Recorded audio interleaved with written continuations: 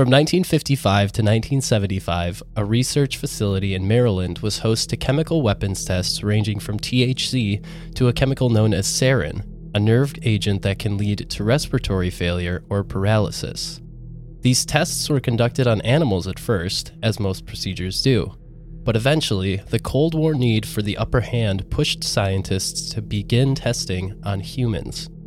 And those humans were our own American soldiers. A lot of these tests were done without the participants' knowledge of what drugs they were getting. The effects were euphoric for some, but catastrophic for others. The man in charge claims to this day that these tests were necessary and did no harm, but that's not the whole story. This facility would become a voluntary prison for these men, one where they would be monitored and researched like monkeys. These men were misguided by the country they swore to protect in what a 1993 documentary appropriately called A Bad Trip to Edgewood.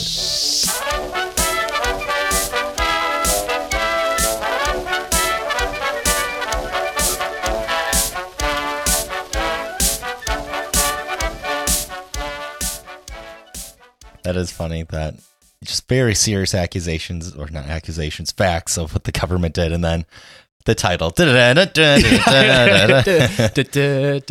Welcome to the Gems of History podcast. Yeah. Did you like the happy music after that dramatic intro read? Man, we're trying to switch things up, and I don't know if it worked, but you let us know. Watch just listenership go through the roof. That's the one thing that's been holding us back. Is that we didn't do dramatic intro reads. Hello, everyone. I'm Jacob Schopp, and I'm here with Evan Roosh. We are both the two halves of the Gems of History podcast. Yes. Thank you for listening. Yeah. Thank you for coming back if you're a recurring listener, and welcome if it's your first time. And if it's your first time, oh boy, do we got a doozy for you. Right. They just see our little title art. It's like, these guys probably have like some fun little topics. It's like, no, we're going to talk about how the government kind of abuse soldiers. Yeah, we've done some of this before, so it's nothing new around here. But yes, welcome. We're going to be talking today about Edgewood Arsenal, which did a bunch of experiments on our own soldiers. Yes, USA.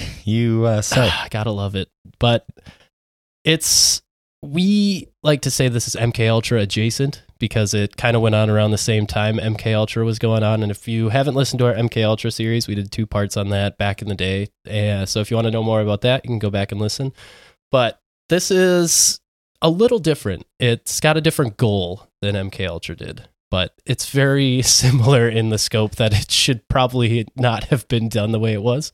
Yeah, and this time in history, particularly military history, of course, the Cold War era, but countries were just constantly looking for ways to one-up each other in terms of military strength, military advancements, and boy, did we do some things like this. Like, I have some other examples that we can get into throughout the show, but literally any possible, there were no bad ideas from scientists. Nope. And they all got funded with like tens of millions of dollars. It's pretty insane. But this first episode, we're going to be doing 2 parts on this. The first episode, we're going to be going through a lot of what the experiments actually were at Edgewood Arsenal. And the second part is going to be, they're taking it on the road. They do some overseas experiments. Yep. And then as I mentioned in the intro read, there's a documentary called A Bad Trip to Edgewood, which was done in the 90s and features a lot of the actual video footage from these tests because it's very well video documented. And we're going to talk about in the second episode a lot of the effects that these soldiers had to deal with throughout their lives after they left Edgewood. So, yeah, like a lot of these people are, kind of telling their stories now. Yeah. For the first time, and the details and the scarring that you hear in their voices and just, of course, on their bodies. It's hard. It's hard to watch. It's a lot of mental anguish for these men. Mm-hmm. But let's start off by getting into what Edgewood actually was, shall we? So, as we mentioned briefly in our episodes on MK Ultra, the Army's research into chemical warfare began out of a need for it. Amidst the trench warfare going on during World War I, chemical weapons were becoming a staple, and German forces were beginning to hide liquid chlorine canisters that would release as a vapor, which would sweep across enemy lines and suffocate soldiers by the dozen. Eventually, that transitioned to mustard gas, which is an irritant which causes painful blisters upon contact with the skin, in addition to damaging your eyes and your respiratory functions. Horrific way to die. Literally, yeah. Described in many cases, many eyewitness reports as some of the worst ways to die. Yep. This, and then there's Agent Orange, which was used in Vietnam, which like a lot of people try and hide the fact that we definitely did use. USA. Yeah, so these chemical weapons are very brutal ways to go. But once all this started happening, the quote unquote, the gloves were off. In 1941, a pharmacologist named Alfred Richards was appointed by President Franklin Delano Roosevelt to head wartime medical research, which included chemical weapons. Shortly after he was appointed, Richard said that human testing would be necessary to learn how to prevent and treat the gas burns.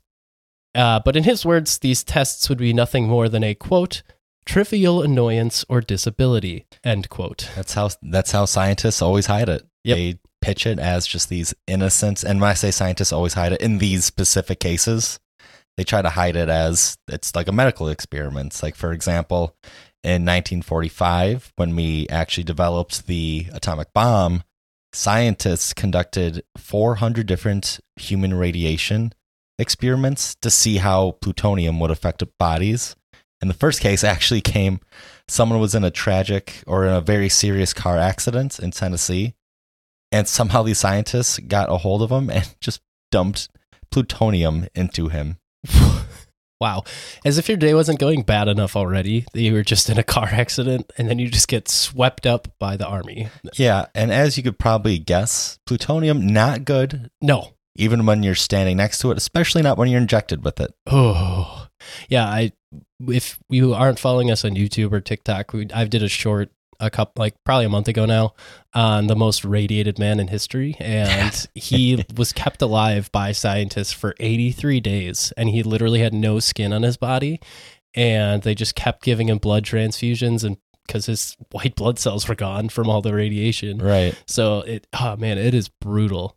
And the article that I read was nice enough to not tell that there's going to be a full picture of him in a hospital bed with no skin. And I scrolled through and found that. So that was scarring for a few days. That's truly, it's like when you first get the internet. Well, I guess like our generation, at least, like we kind of came up with the internet. But like the first time we were allowed to like Google something and like a pop-up of something freaky pops up. Like that's just one of those scarring moments.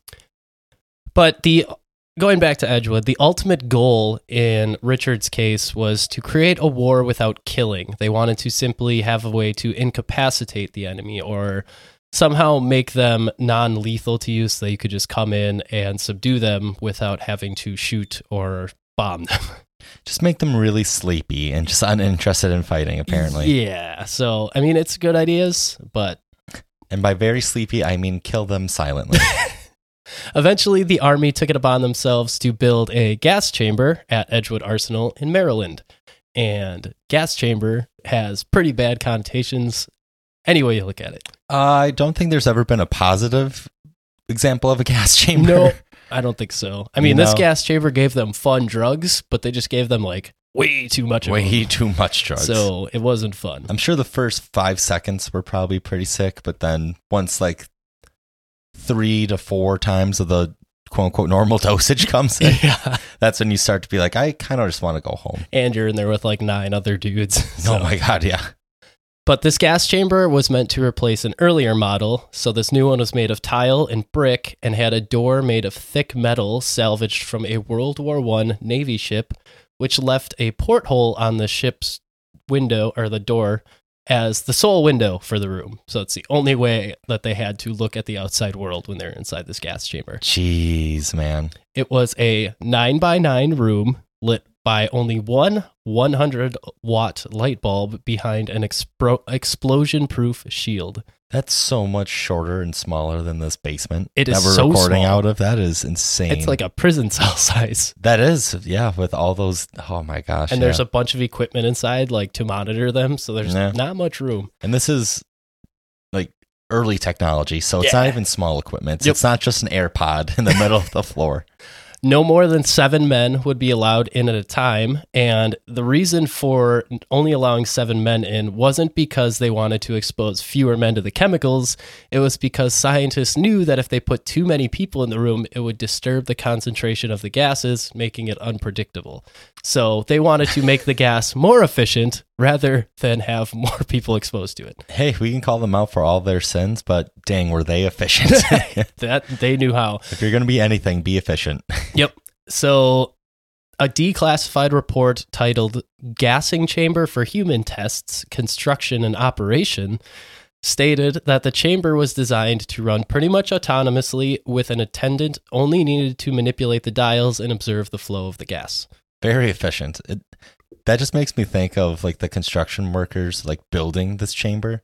Did they raise any questions? Like, or were they just like, this is all status quo? I imagine this is like H.H. Holmes building his murder castle where he hires like a bunch of construction workers, and then once they ask a question, he's like, you're fired. I got a new guy. Yeah, get out of here.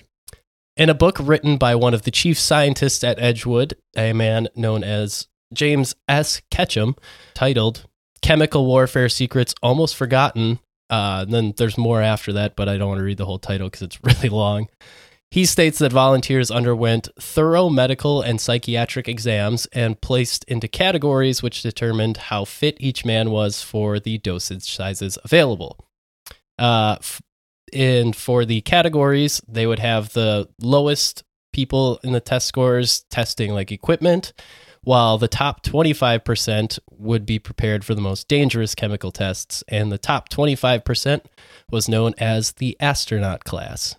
But these men were usually barely informed of their upcoming tests, and if they were informed at all, it was very general terms, and the people giving them these waiver sheets, I guess you could call them, would replace terms such as mental disturbance or unconsciousness with terms like discomfiture. All right. Not very thorough. Yeah, that's some legal jujitsu, if you will. It's like swapping words to make things technically legal, I guess. Yeah. Because there hasn't been like a huge lawsuit. We gave them a warning. Yeah. I mean, there is a lawsuit. Ongoing. They're trying. Yeah. I should mention before I get any further, the book that I mentioned, Chemical Warfare Secrets Almost Forgotten by James Ketchum, is one of the sources that I used. Also, The New Yorker just did a very good job. One of their reporters did a very thorough investigation on this case, did a lot of Freedom of Information Act requests, got a lot of these files declassified to read through, and they're all compiled on the New Yorker website, but you can only have one free article a day, so if you want to read through them, you either have to figure out a way to bypass that or just subscribe for a little bit and read all of them, which is what I did. But I always kind of laugh at the Freedom of Information Act because like you do have to request information about very specific things. Yeah. There's probably just one intern that like is monitoring these incoming requests. And once he like hands it to his boss, like, I'm just picturing the boss like, please don't be a big one. Please don't be a big one. Please don't be a big one. Or like, please don't be Edgewood. Please don't be Edgewood. Please don't be something I was involved in. Yeah. But the articles on the New Yorker website were written, I don't remember his first name, but his last name is Khatchatorian. He was the reporter that did all the research. So if you want to read him, I would highly recommend it. He did a very good job compiling all the information. But Ketchum goes on to include in his book the fact that more comfortable air-conditioned barracks were offered in addition to more comprehensive physical examinations for these volunteer men who are coming to Edgewood. In a study done by the National Academy of Sciences in 1993, it stated that many of the men who participated in the tests were told that they were volunteering to test summer clothing in exchange for more leave time. Others were told that they would be given 3-day weekends while on temporary duty at Edgewood, and Ketchum also made sure to state that any man could change their mind at any time. Right. When these volunteers, quote unquote, were pitched this experiment to participate, like, why wouldn't you do that? Right. You're avoiding Vietnam. Right. Like, right. What else? What other incentive do you need? Yeah. You don't have to hear like CCR every day in Vietnam. Yeah, exactly. But as we'll see, the men could change their mind at any time. It doesn't really work that way. Because the scientists changed their mind already. Yeah. Via drugs. But back to the gas chamber. The process was detailed. You never want to for hear the that. use. You never want to hear that Back sentence. to the gas chamber. The process for using it was quite detailed. The men would not be told until they arrived at the test location that they would be doing a gas chamber test. So, off to a good start. And even then, most of the men would not be told what they would be exposed to while inside the gas chamber. Once ready to enter, the men would be told to line up single file. Sometimes they would be in protective clothing, while other times they would be naked. They would then run single file into the room, ensuring that the door remained open for no more than 5 seconds because too much gas would dissipate if it was open any longer. The men inside would then be exposed to the gas for an indeterminate amount of time, and at about 10 seconds left in the test, an attendant would bang on the door, signaling for the men to come out. Classified reports say that there were handles on both sides of the door, but it wasn't clear if the inner handle worked. Yeah, there's no way the inner handle worked because you like people on drugs, like they don't have. Why wouldn't they want to get out? Like if they're having like a bad trip or a bad time, they see a door handle. Yeah, you pull on the door. You pull on the door handle. Yeah, like, there's another report that said like, yeah, people tried to use that handle and it didn't work most of the time. So I'm gonna just go ahead and assume that never was supposed to work. Right, it's definitely one of those things. It's like, oh, sorry, it's actually undergoing maintenance today, and maintenance requests take 20 years. It's a FOIA request, honestly. Yeah. Some of these tests were designed to test protective clothing, and these tests were known as, quote, man break tests. The men would be suited in protective clothing and gas masks and sent into the chamber for anywhere between 1 to 2 hours. And it wouldn't always just be the gas that they would have to contend with while inside, because the heat and the humidity would be controlled as well to simulate jungle temperatures for Vietnam. So this is where the summer shirt comes in. This is where the Cabana shirt was born. Yeah, and this is where the Tommy Bahama, yeah. Afterwards, the men could take the gas mask off, but they had to keep the clothes on for up to a day, because the men would be re-examined, and if they were found to have no burns on them, they would be sent back into the gas chamber until they did have burns, some of which would cause tissue damage that took over a month to heal. That's such a deep burn. Yeah. And from gas, like you're going in, you come out, and you're one of the lucky ones that isn't burned, immediately back in. Right. You almost have to like injure yourself just to not have to go back in. Just hope for like a little burn. Like you don't want to be sent back in and then your whole arm is just covered in radiation burns or whatever. One of them just brings in a Zippo and just quickly roll off the top. Once again, according to the National Academy of Sciences, quote, those who became sick during the, quote, man break tests reported being threatened with court-martial if they did not continue the test and re-enter the gas chambers. Some even reported that they saw other subjects collapse in the chamber and that they never saw these men again after they were removed from the chamber.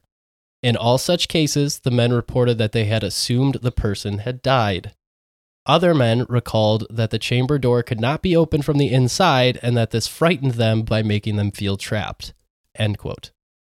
Right. These are just true quotes from people that were in this, and still scientists deny, oh, we did nothing wrong. Yeah, this was all voluntary, you know? There was a handle. It was there. Yeah, it's like we took all the necessary precautions. We just forgot to unlock it. So, as we mentioned earlier, maybe it wasn't so easy to refuse to participate in these tests. Right. That whole changing your mind thing sounds good on paper. Yeah, if you change your mind, you lose your career with a court-martial. Yeah, and then you're literally dishonorably discharged. You can't find a job anywhere else. Your country looks at you like a failure. Right. It's not good. By February of 1945, the chief of the Chemical Corps' medical division had sent out letters to more than 1,000 soldiers thanking them for their participation. But that wasn't where it was going to stop. So by 1945, there was already 1,000 soldiers that were being thanked. So the scope only gets bigger from here. So right, that was the pilot. That was the beta testing. Yeah. Now they have like the groundwork and the framework to really take it to a whole other level. Yeah, a whole nother level thing. And that they do. Once it was discovered that the Germans were in possession of nerve agents such as sarin gas. What? You just said nerd agents. So I'm just picturing like this gas just turns everyone dorky. Excuse me. They actually are so dorky they outsmart the scientists. They fix the door. Yeah, they fix the door. Damn it, we shouldn't have given them the nerd agents. Gas. But once it was discovered that the Germans were in possession of nerve agents such as sarin gas, an odorless and tasteless chemical that can kill fairly easily, Edgewood decided they needed to find a way to combat it. Between July 1947 and 1948 alone, there were 7 recorded cases of test subject casualties in nerve gas testing. However, the gas did not hold its lethality well because it evaporated easily. So the Army tried to make it more lethal by fusing it with plastic, but it didn't work. Then the Army said, you know what? Let's just make a new one. That's just too... And then they developed their own nerve agent known as VX, which was 100 times more deadly than sarin gas when applied to the skin. It's like 10 more times probably would be able to incapacitate the original goal. Yeah.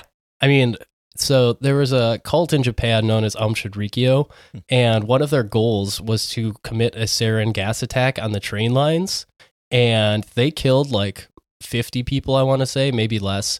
But because they really like were not good at what they were trying to do, so it didn't go well. But if they would have gone through with their plan like to the T, they would have killed thousands of people with sarin gas on these trains instantly. Yeah, and now the Army created a gas that's 100 times more deadly than that. It's like, how dead do you need to make someone? Like, how much more concentrate? These are like the worst kind of death, too. Like, your entire body literally just shuts down. Yeah, like it doesn't affect the outside like as much as other nerve agents or like chemical gases like mustard and Agent Orange, but like it just tears you apart from the inside out. It's so bad. Just imagine your insides randomly being on fire. But despite this, one of the doctors on the staff volunteered to test VX. His blood pressure dropped, his breathing became slightly more labored, and he started to get a headache. Then, nausea and vomiting followed by thrashing and irrational behavior. And after testing it, it was found that the neck was the most dangerous place to administer VX, and the buttocks were the safest place. I don't know how they found that out, but... kind of ironic. I mean, one has a hole, one doesn't. Yeah, true. Your face there. Like the first true was probably just like an auto instinct that you've developed when I say something silly. You're not wrong. Most of the early testing wasn't clinical trials. It was kind of just like off the cuff giving someone a drug. And once 1956 rolled around, Army researchers began to put more emphasis on testing other drugs such as LSD as possible psychochemical weapons. So if you've ever taken acid, from everything that I know about it, everyone has different reactions to it. And that's exactly what they found when they gave a bunch of soldiers acid. And they're like, wow, these guys react very differently depending on who they are. It's like, yeah, that's how it works. Yeah, because everyone's minds are different. Yeah. And this is a mind-changing drug. It's literally supposed to make you feel completely detached from like reality. Some of the men found it pleasant, while others became deeply paranoid. And in interviews about their experiences, one soldier had a testimony that he did not want to return to the real world after being in such a beautiful one, while another said that he lunged at a doctor for no reason with all intent to kill him. Oh, man. So varying reactions. Very different, like North and South Pole different. One man described drinking water while on LSD as, quote, "It felt as if the water was going down in a right, left, halting, circuitous fashion, and that any moment it would decide that it could not go down at all, not because of any feeling of nausea, but because it seemed as though the water was getting lost and it would have to come back." End quote. That is the highest thing or highest sentence I've ever heard. Like the water was deciding its own like path through his intestines. The water just wanted to like be its own person, dude. Who am I to control this Aquafina that I just... It was just like flowing, bro, you know? And then in the 70s, people were like, how did all these hippies get here? Yeah. And then after the 70s, everyone was like, man, that sucked. Yeah. LSD testing continued till around 1967, even after the Army had decided not to use it as a weapon. And at some point, they had switched to PCP, which was unwittingly used on soldiers and quickly showed that it had adverse effects on some people. Many became manic and aggressive. Others were given the drug and told to run through obstacle courses, believing themselves to have an undeserved physical fortitude. So I'm going to show you a recording of this, and then I'll put the audio into the recording afterwards. Like a recording of at the actual experiment Yep. center? Again, this is all just readily available, and we don't talk about it. Yeah, the Bad Trip to Edgewood documentary is on YouTube, so if you guys want to watch this, you can. But I'll put the audio in for you guys to listen to. The chemical involved was PCP, better known today as the dangerous and illegal drug angel dust. He felt compelled to disobey his instructions not to touch the platform when he jumped.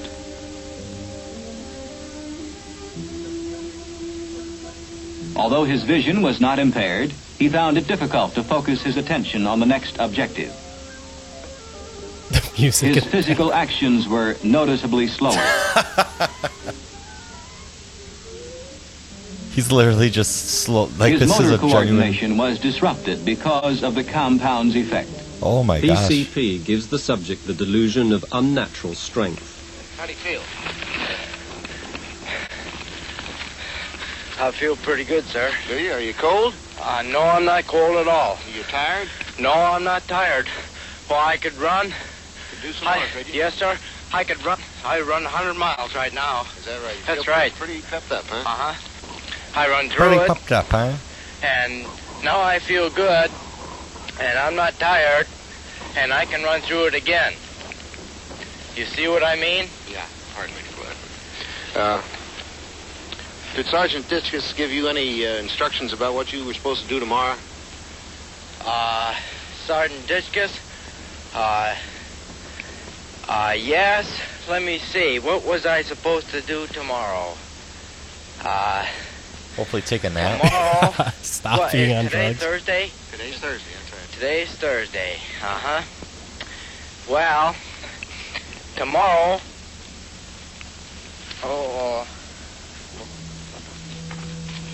Wait a minute here. Yeah, he gets pretty He just like starts getting naked. he lost a button on his shirt, and he's just like, oh no, oh my gosh, my button's gone. And they're like, yeah, the button's gone, it's fine. Probably and then he gets just like super- wanders off. Oh wow. I mean, that's crazy. Yeah, Like, you can definitely see that it wasn't effective. yeah. But he thought he was doing great. Yeah, he thought, yeah. He's like, I can run 100 miles, sir. I do love that the general, whoever was interviewing him, when he asked, or I think the soldier asked, like, do you know what I mean? Yeah. Or something like, do you understand me? And the sober, like, general or whoever just gives him some sass, like, well, hardly, but. Yeah. Well, he was not doing great. No, but he's just, I love that he just like falls over the top of the obstacles and stuff. He keeps on, like, looking over, like, can I do this? But in his mind, he's probably just He's killing it. Yeah.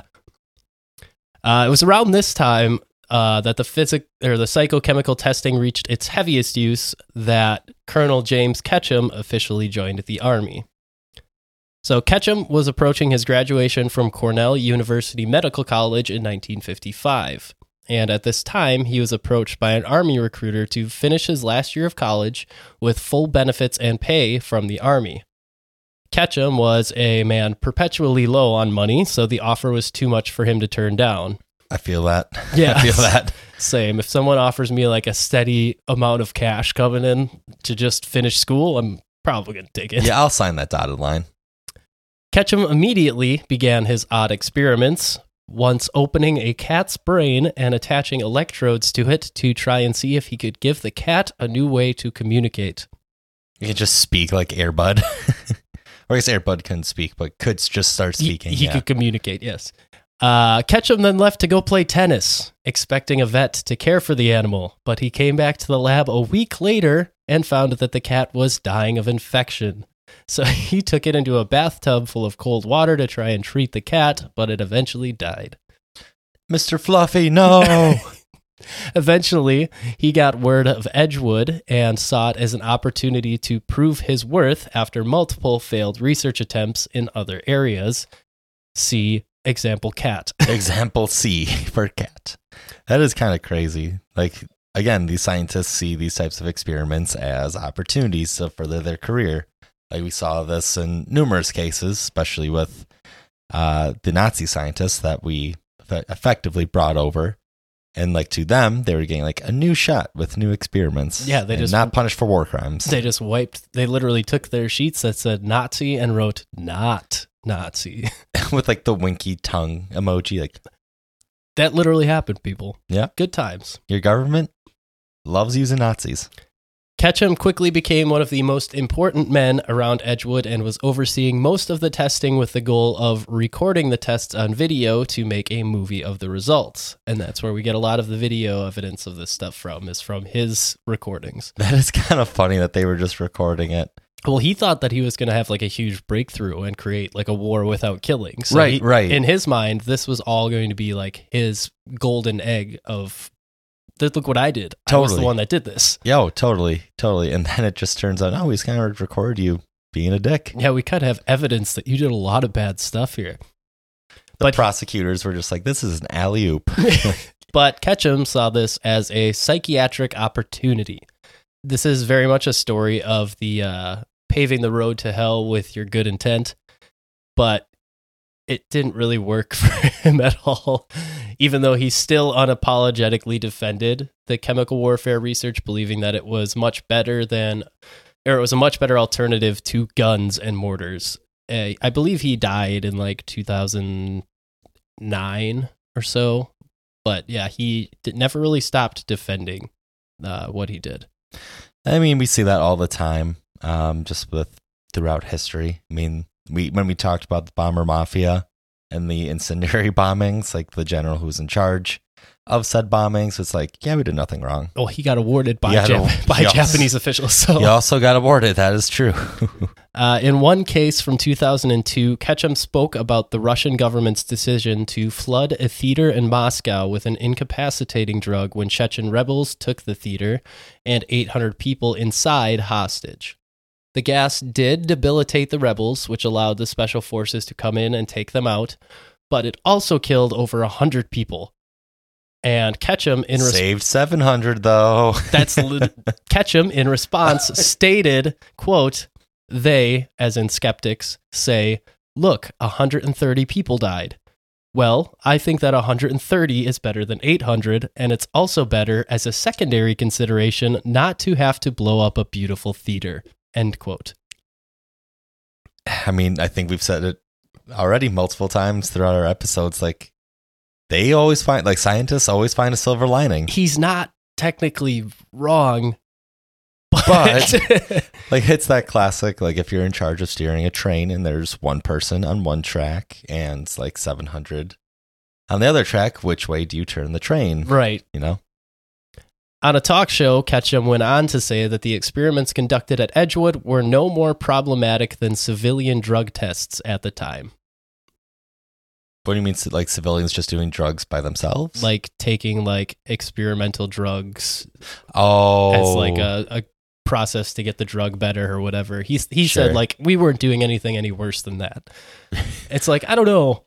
They were giving them proper dosages of those drugs in an effort to make them better. Right. So I don't know if you guys giving them multiple times more LSD than they needed is the same. Right. Like, my guy, one is for curing the cold or like alleviating systems for like a little like allergies. Yeah.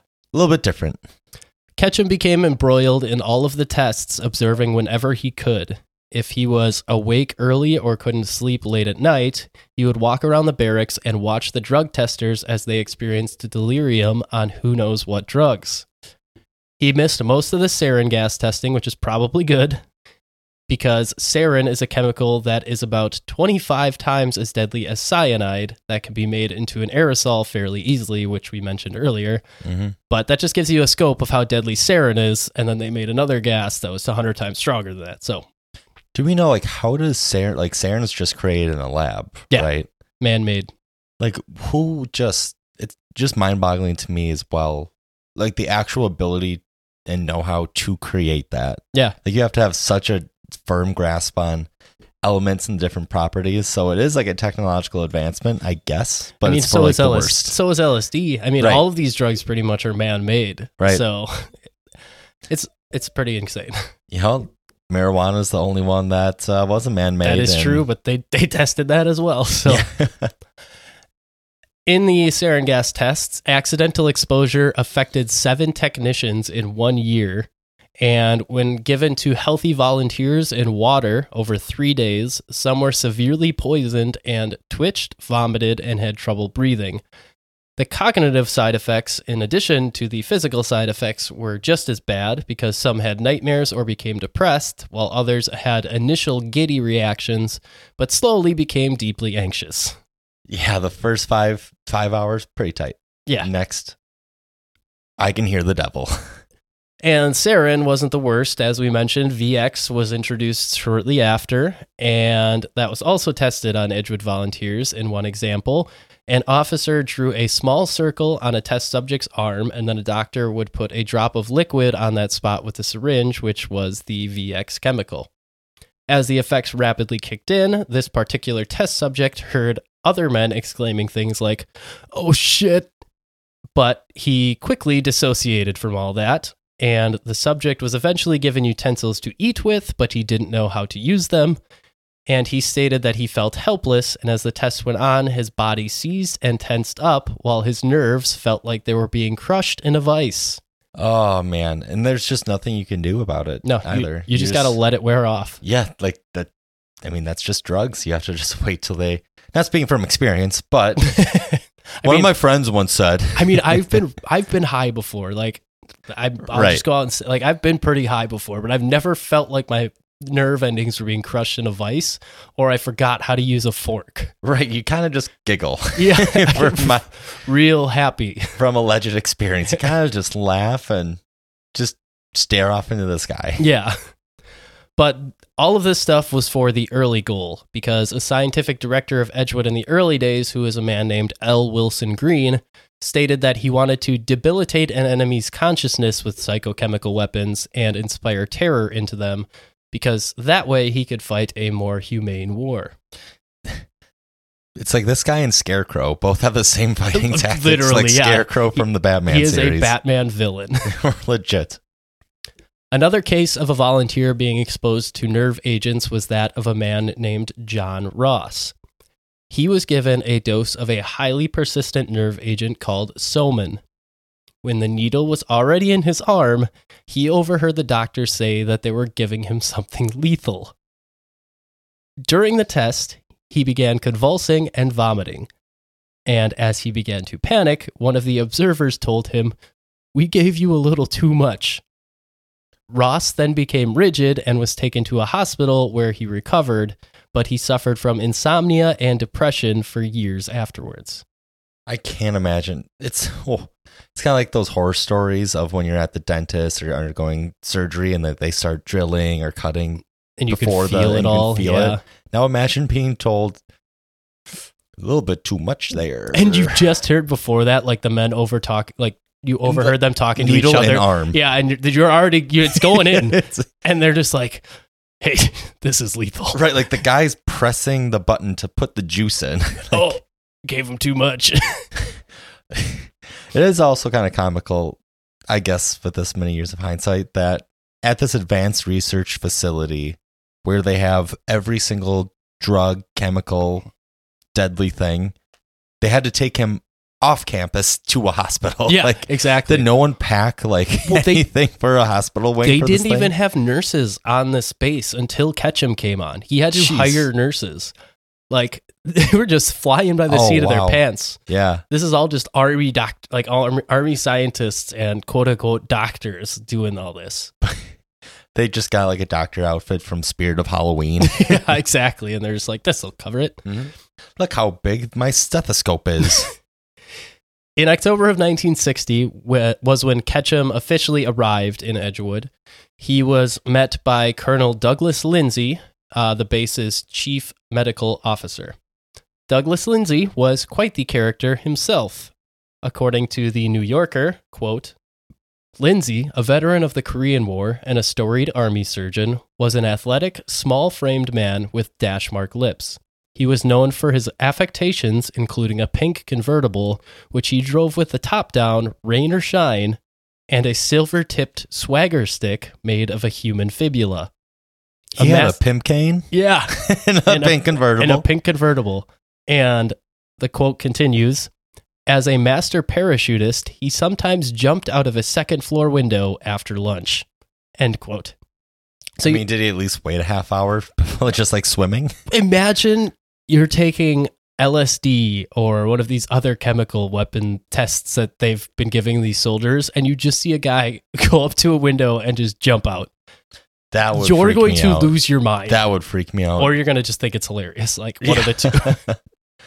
You're like, did I just witness a murder? Also, where did he just get... He just had a parachute on him? Like, I guess I think it never said he had a parachute. It just said he jumps out of the window. Wait, he didn't have... I think he just jumps out of window. I don't think... Because it never said he had a parachute. It just said he was a parachutist. It's like... He's like mid-meeting or like mid-conversation. He's like, oh, sorry, guys. I have my 12:30 appointment. Fucking burst through a window to jump off. It's the meme of the guys in the boardroom meeting and someone suggests something good, except he's just throwing himself out the window. Right. One time, Lindsay took the VX compound and swirled his finger in it and rubbed it on the back of a shaved rabbit, which convulsed and died. And then he rimmed a martini glass with his finger with the remaining parts of it. Of the VX. Okay, not the rabbit. He didn't just take a rabbit. It's like he's just taking Bugs Bunny's skull. He also suggested to a doctor that he should take a vial of nerve gas to New York to make a demonstration, to which the doctor replied, quote, if I have an accident on the thruway, I could kill thousands of people. Thousands of people. I said, no, it's that simple. What a character. And this guy's just in charge. And he's in charge. This guy shouldn't be in charge of a blockbuster, let alone. Think about how insane that is. Almost immediately, though, he was not the only crazy character in our cast. Is this just like an anime? These characters are wacky. Literally. Ketchum's supervisor was a man named Dr. Kazuo Kimura, a.k.a. Kaz for short. Shortly after, Ketchum met another doctor named Dr. Van Murray Sim, the man who had set up the medical research volunteer program to bring soldiers to Edgewood. Sim was a former football player, a large man who weighed nearly 300 pounds at one point, and he was like 6'5". Jeez. So this guy's huge. He's a tank. And in addition to being the one in charge of the volunteer program, Sim also made a point to try all of the drugs before they could be tested on the soldiers, which would eventually grant him the highest civilian award the Army had to offer. Oh my God. So to his credit, he's like, give it to me first. Right. And then give it to those guys. See, all right. I respect that a lot. I do. But this guy is also built like a huge bear. And like certifiably as insane as Colonel Lindsay. Like, he's not a sane person. He was actually just chasing that high, man. He's like probably him and Colonel Lindsay are the two most fun characters in this story, but they did such bad things to people. Right. You want to laugh at them, but you kind of can't. Like this first episode has a lot of points where it's like, this is just comical. Like, this is goofy. But the second part, it's like, ugh, that's not good. Oof, if you will. Doctors would surround Sim and administer drugs to him. And one time, Sim was heard to exclaim, "I'm trying to defeat the compound." You have to have goals in life, I guess. Just this big guy hulking around like the base, like with this super serious look on his face, just like gritted teeth. I'm trying to defeat the compound. He's just trying to 1v1 this intense drug. It's a drug. It's going to do its thing no matter whether you want it to or not. Kids, drugs always win. In another instance, Ketchum remembered running into Sim at night while he was monitoring a test. Sim was in his underwear and had applied liquid LSD to his hand, which he taped to his hand underneath a glass faceplate from a watch, and he had fallen asleep in his office after administering it to himself. Why the no pants? He literally fell asleep in his office, like in his underwear. But he was just like, I wonder if LSD can like get administered through the skin. So he taped it to his hand underneath a glass faceplate. Yeah. This man is insane. A hulking dude walking down the hallway towards you in his underwear. He's just like, I'm trying LSD. You never. Oh gosh. And you're the guy like in charge of the tests, and you're like, I don't know. I'm not going to stop you from doing this because you're obviously going to do it anyways. But Ketchum was immediately in love with the atmosphere, but it was also a mess, as I mentioned earlier. He had to make a point of hiring nurses to help around Edgewood, as well as had to centralize all of the data that was beforehand being haphazardly filed. But it was also around the time that he joined that heavily concentrated THC doses known as red oil began to be administered to people as well. Oof. Yeah, there is. You never want to hear like marijuana or THC oil. So I have a transcript from Ketchum's book of one of these tests, and it's accompanied by pictures. They had the guys draw a figure like a man before they took the drugs, and as they went through their THC high, they had them draw the same, like try and draw a man again. So I will post these pictures on the Facebook group or on Twitter. The first one looks like a normal guy. Second one, it's literally a man with bat wings, and it has a speech bubble coming off it that says, I'm Batman. I'm a fat bat. This truly is. This has to be the basis of Scarecrow. And then the third one is a huge, like, round body, and then a guy wearing a hat that looks like a magician hat. Here, I'll show you the picture. Stop it. But I will post these on our social medias if you guys want to watch or look at them. It is quite hilarious. I'm a bat. It says, I am a fat bat. Bro, he literally drew Batman, the Joker. He drew better images with those two than he did with the other two. But I'm going to read a little bit of the transcript of the questions that they asked this guy as he was on the drug. So it starts with the person questioning him and goes back to him. So, questioner, how are you? Pretty good, I guess. Pretty good? Well, not so good, maybe. You've got a big grin on your face. Yeah, I don't know what I'm grinning about either. Do things seem funny, or is that just something you can't help? I don't know. I just feel like laughing.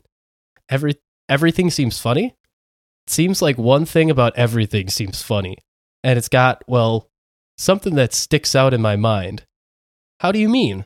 I don't know. We drew pictures a little while ago. My buddy drew one, and I drew one later on. And then it just says laughing uncontrollably. And then he finishes that with saying, that's not even funny. That is so great. So this guy was high as a kite. Yeah. Oh my God. That's like when you're in a serious situation, you're not supposed to laugh. Yeah. And then it's all you can physically do is laugh. Yeah. Now, not all testing at Edgewood was psychochemical. Scientists there also developed Kevlar protective vests, early basis for cancer chemotherapy, and a discovery was made there about surfactants in the lungs that helped save thousands of premature infant lives. The Kevlar one is wild. Like, where? Yeah. How? Like, what was there that you're just next? Like, you're next to like 10 guys that are high on acid trying to march in a line, and then literally 10 feet away, there's just a guy getting shot, shot, and then the shooter's like, "You good?" It's the Super Trooper scene where he shoots him in the chest. Yeah, that's good enough to fuck your mother. What an incredible movie! What an insane scenario. Yeah, but all going on, and this all happened in Maryland. Yeah, like. Shout out Maryland. But all of these like actual good things that they did seem to be side mentions for Edgewood because there's a lot of bad things going on around it, as you can imagine. I mean, just with the whole notion of chemical and like biological warfare and like these constant tests. I mean, this has just been done. Like I know probably MK Ultra and this one are probably the most popular ones. Would you agree, quote unquote? I mean, they're the most like large in scope, I would say. Sure. And I mean, this one's probably the best documented because we still have all the videos and all like literal documentary. Ketchum, because the Cacciatorian, when he was doing his reporting for the New Yorker, went to visit Ketchum at his home. And he literally just had an entire room stacked with binders of all of the files and stuff from Edgewood when he was working there. Jeez. So he had all of the firsthand reporting that he needed on this. But oh my gosh. But like some other examples of this was actually occurred during the same time period as this. So roughly like 1950s, 1960s, primarily during, of course, the Cold War, which include the Korean War, Vietnam War, and there's also kind of a popular movie that features I think they're called like the Seventh-day Adventists or like Baptists who just wouldn't like fight to kill, essentially. sure. And I forget what the name of. I think it's Hacksaw Ridge. Okay. Where the guy's like a medic, he's a Baptist, he's committed to not fighting and not killing. So he basically just earns accommodations for saving people, whatever. He's like a war hero because he did like actually go to war, do like medical stuff. However, a lot of like thousands of people in the same situation who got drafted into fighting in these wars weren't really that lucky. And when I mean not that lucky, they were guinea pigs for the testing of vaccines of biological weapons. Nice. Which included basically everything that we're talking about. Yeah. But specifically, and this source is livescience.com. Specifically, 2,300 young Seventh-day Adventists for a 20-year period, or throughout a 20-year period, were given these minor vaccines of these intense biological weapons. Somehow none of them died, but they spent like weeks of just being in such deep agony. Yeah. Because you just got injected with like an extremely serious biological weapon. And people thought the COVID vaccine was bad. Bro, that makes me... We don't have to get onto that. Like... I'm so glad that we do this show just because I think that we have a lot of context. Yeah. Just with like prior things that have happened in history. Like if the government was going to put microchips in everyone, they would have done a little bit more slyly than having a giant rollout. Right. But other examples, again, with the military, and this is actually one that's kind of ongoing.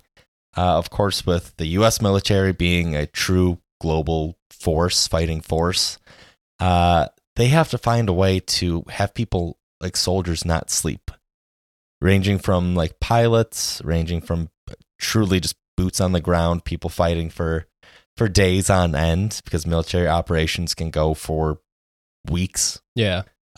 With insane circumstances, insane surroundings. So multiple branches of the military are apparently and allegedly doing experiments with what's known as a go pill, which basically stimulates your amphetamines, making you fully awake for 40 hours. And as of right now, there aren't any like ill effects, like long-term effects of this. Does not sound good. No, but of course, like people theoretically can stay awake for 40 hours. Let's be very tired and very exhausted. Like with this, imagine, I guess, Adderall, but like super duper Adderall. Yeah. Where you're Adderall awake Pro. and like Adderall Pro. Follow our Patreon to get Adderall Pro. But like you're super awake, super alert even, and able to fight, like do physical activities for 40 hours straight. And it's currently something that is under development, allegedly. That one's kind of cool. That one's sick. Even though, I don't know, I love sleeping, so not interested. Same. But back to Edgewood. Amidst all of the psychochemical experiments going on there, Ketchum remembered walking into his office and finding an oil drum-sized barrel in the corner. Nobody told him why it was there or what it was, but eventually he opened it and found vials of LSD, an amount which Ketchum later valued around $1 billion in street value, and said it was enough to get several 100 million people high. But by the end of the week, the barrel had vanished just as quickly as it had arrived, and he never asked what it was for and never found out. So that's what led to MK Ultra, correct? Maybe. Right? Isn't that? Oh, we don't know where that went. No, he said it just showed up at his office one day. He opened it, saw what was inside, and then 2 days later it was gone. And he has no idea where it went or what it was for. What an insane thing to misplace. Right? The U.S. Postal Service really goofed that one. We're just going to store this here. What if it was just, that's kind of ballsy of him also to just open that up. That could have just been sarin. Well, it was just sitting in his office for a week. Oh, yeah? He's just like, well, what is in this? No one knows. It says for me? Right.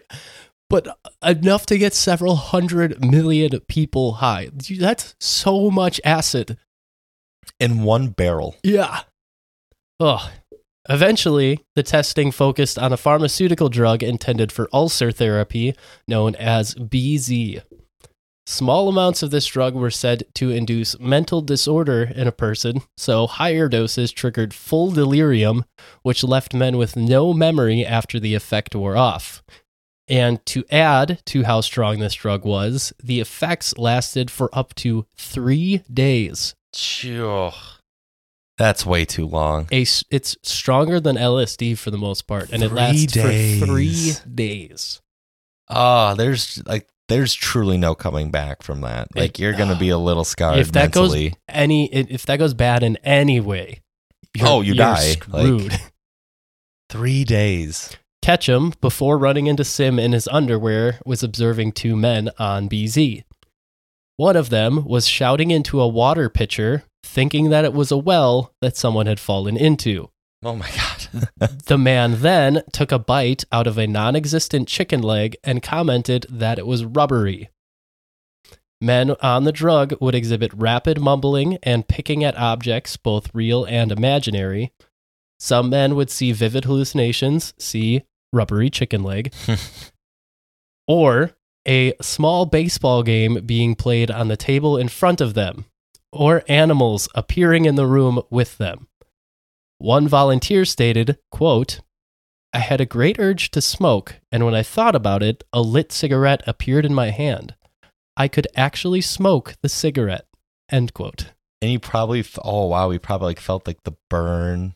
And yeah. That is so vivid. Imagine being that high. We talked last episode during the sleep paralysis section, just how vivid and how you can truly feel all those different things in dreams. LSD is basically just your dreams kind of literally coming to life while you're awake. Makes those receptors in your brain act a little better for everything. That is so crazy that's just something that a dude in a lab made. Yeah, but one dude literally said he saw a small baseball game being played on the table in front of him. Do you think that he lost bets on that baseball? Yeah. Honestly, that's me, because I'm just so cold. With doing just minor DraftKings bets, I would lose money on that game. Yeah, I mean, naturally. But there was one guy that said he saw a bunch of millions of big spiders in the room. And he's like, I'm not scared of spiders, but the sheer size of these spiders terrified me. That would be the worst. Yeah. And then that lasts for 3 days. Yeah, exactly. 3 days. 36 hours straight. Or, 72 hours straight. I was about to say, yeah, a little bit more. Ketchum eventually had padded cells built to house volunteers on BZ since they would get aggressive towards the end of their drug experiences. Some men said that they saw imaginary murderers chasing them, or bugs or worms, or thought that their skin was covered in blood. Oy. One man broke a wooden chair and tore down a 28 square foot section of padding, and it took 3 assistants to subdue him. So these guys are... So that's feeling you're invincible, but actually being invincible. Not only a danger to themselves, but everybody else. In May of 1962, Ketchum oversaw the setup of a full Hollywood-style set to look like a communication outpost that had inch-thick padding on the walls and 2-inch foam rubber carpeting to minimize possible injuries during a test. And this test is one of the more insane ones. Oh, man. This test consisted of sending 4 men into this fake communications post, giving 3 of them varying doses of BZ, and giving the final man a placebo. Oh, being the sober one at the party. And he sees all of these other men like having vivid hallucinations of things happening. So imagine that. You're probably going to think you're going insane. Oh, yeah, you're probably thinking that you're having these hallucinations as well. Yeah. But just like you're hallucinating them doing things. At this point, when the drugs took effect, the observers would radio messages to the men and observe from the outside. Once the drugs were noticeably in effect, the observers triggered an alarm indicating that there was a chemical attack. The 3 men put on their gas masks, but the man who took the highest dose of BZ, who also happened to be the smallest person in the group, was far too confused to try and protect himself. In Ketchum's mind, this man was given the highest dose because he was small enough that the other men could subdue him if need be. Right. Oh my God. The test subject, named Ronald Zadrozny, saluted imaginary officers, stayed up all night pacing and mumbling, and tried to escape multiple times. His drug effects lasted for 36 hours. And all those hours in this communication, like fake communications room? Yeah. And there's just a giant button on the wall, or a giant switch on the wall. It says, do not press this switch. Just to mess with them. No, none of them went up and flipped that bad boy? No, but I'm pretty sure they said they put that there to enhance the realism of the scenario. I was like, how does putting a giant switch on the wall make this any more real? That says, do not hit me. Yeah.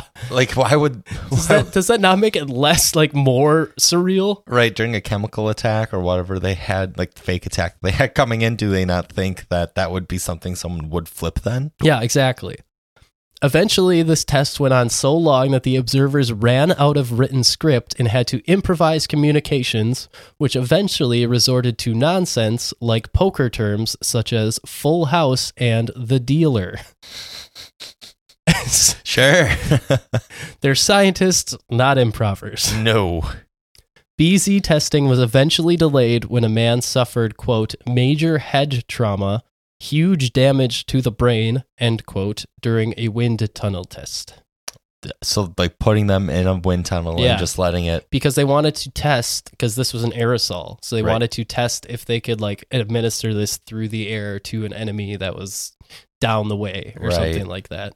And I'll get into a specific scenario where they talk about doing that in the next episode, where they find a Russian ship off the coast of Alaska, and they're like, we could probably just send a giant cloud of BZ at them and then incapacitate the whole ship. And then they quickly realize it is not going to work. I was going to say, that has to be because it's a gas, so it can just go everywhere. Out. You can't control a gas unless it's in a tube. Yeah, you would think big scientists over here. That would be the first thought, but it took them a while to figure that out. While this was happening, LSD was truly beginning to make its presence known around Edgewood. Van Murray Sim, the giant hulking football player who taped LSD to his hand, would start to dose people with LSD without warning them. Because he believed that the subject's expectations of the drug would taint the results of their testing, so he needed to use a, quote, loose protocol. Didn't you mention that they would put it in water? Yep. Right? So he would mix it into cocktails at parties. He dosed an entire Army unit's water supply and even snuck it into a commanding officer's morning coffee. Oh, this guy! That one was personal. This guy is a loose cannon. Yeah, he's just drugging people left and right. And what you superior officers. You can't confront him about it because he's going to be on some sort of drug, and he's huge. He's tearing apart the base. How are you going to stop that guy? But this is reminiscent of MK Ultra in the Frank Olson case, where they went to that cabin and all got dosed with LSD without their knowledge, and then he went insane and they threw him out of a window. Allegedly. Yeah, I was about to say. Man, listen back to the MK Ultra one. Those were top tier episodes. It's a trip, man. Yeah.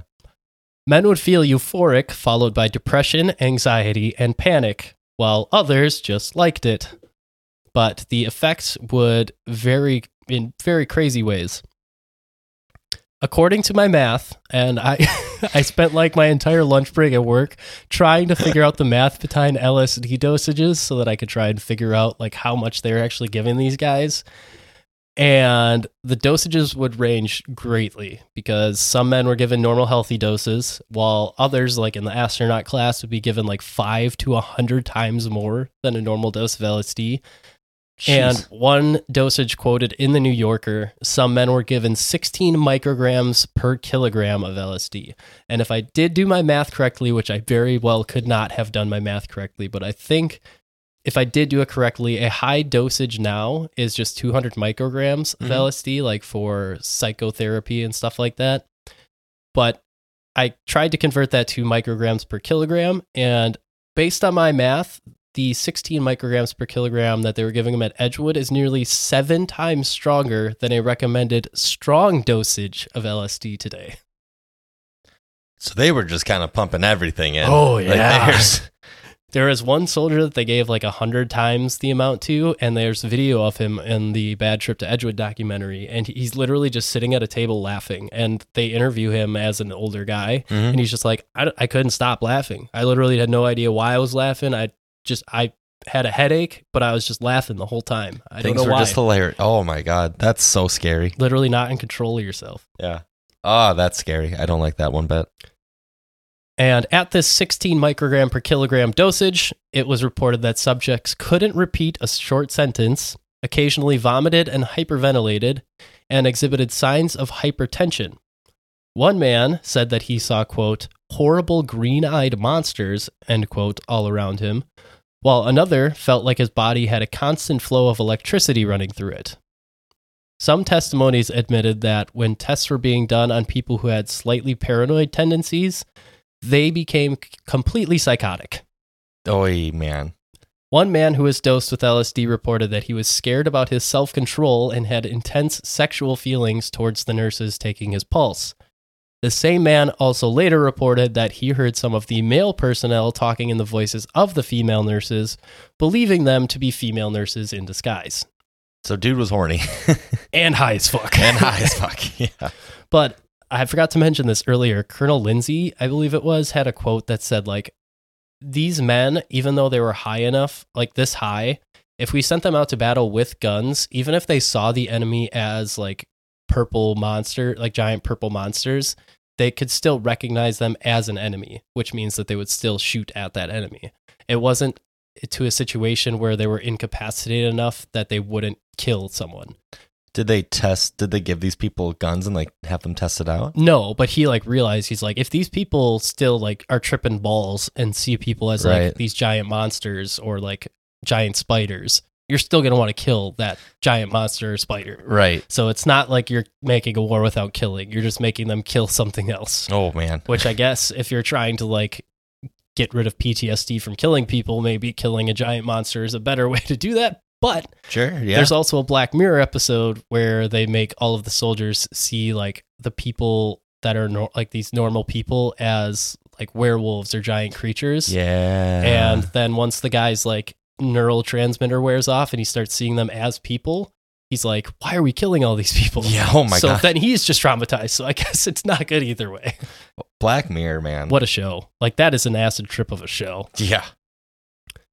But it wasn't only at Edgewood that these tests took place, because while these were going on, Van Murray Sim asked if he could take the tests out into the public as well as overseas so he could get more real-world data on what these tests were actually doing.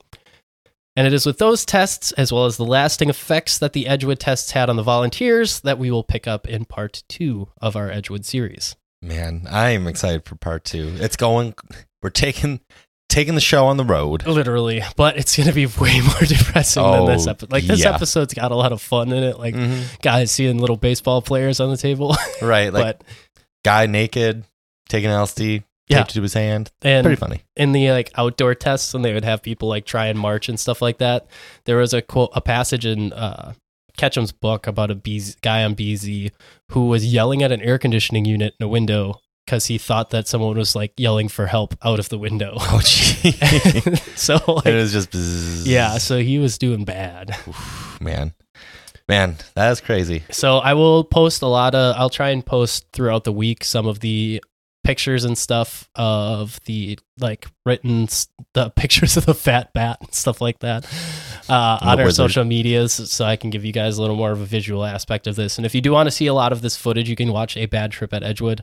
It has a lot of first-hand videos and stuff like that, like the guy on PCP running through the obstacle course, which is hilarious, but also like He's not there. That guy had no idea what he was signing up for. No, not one bit.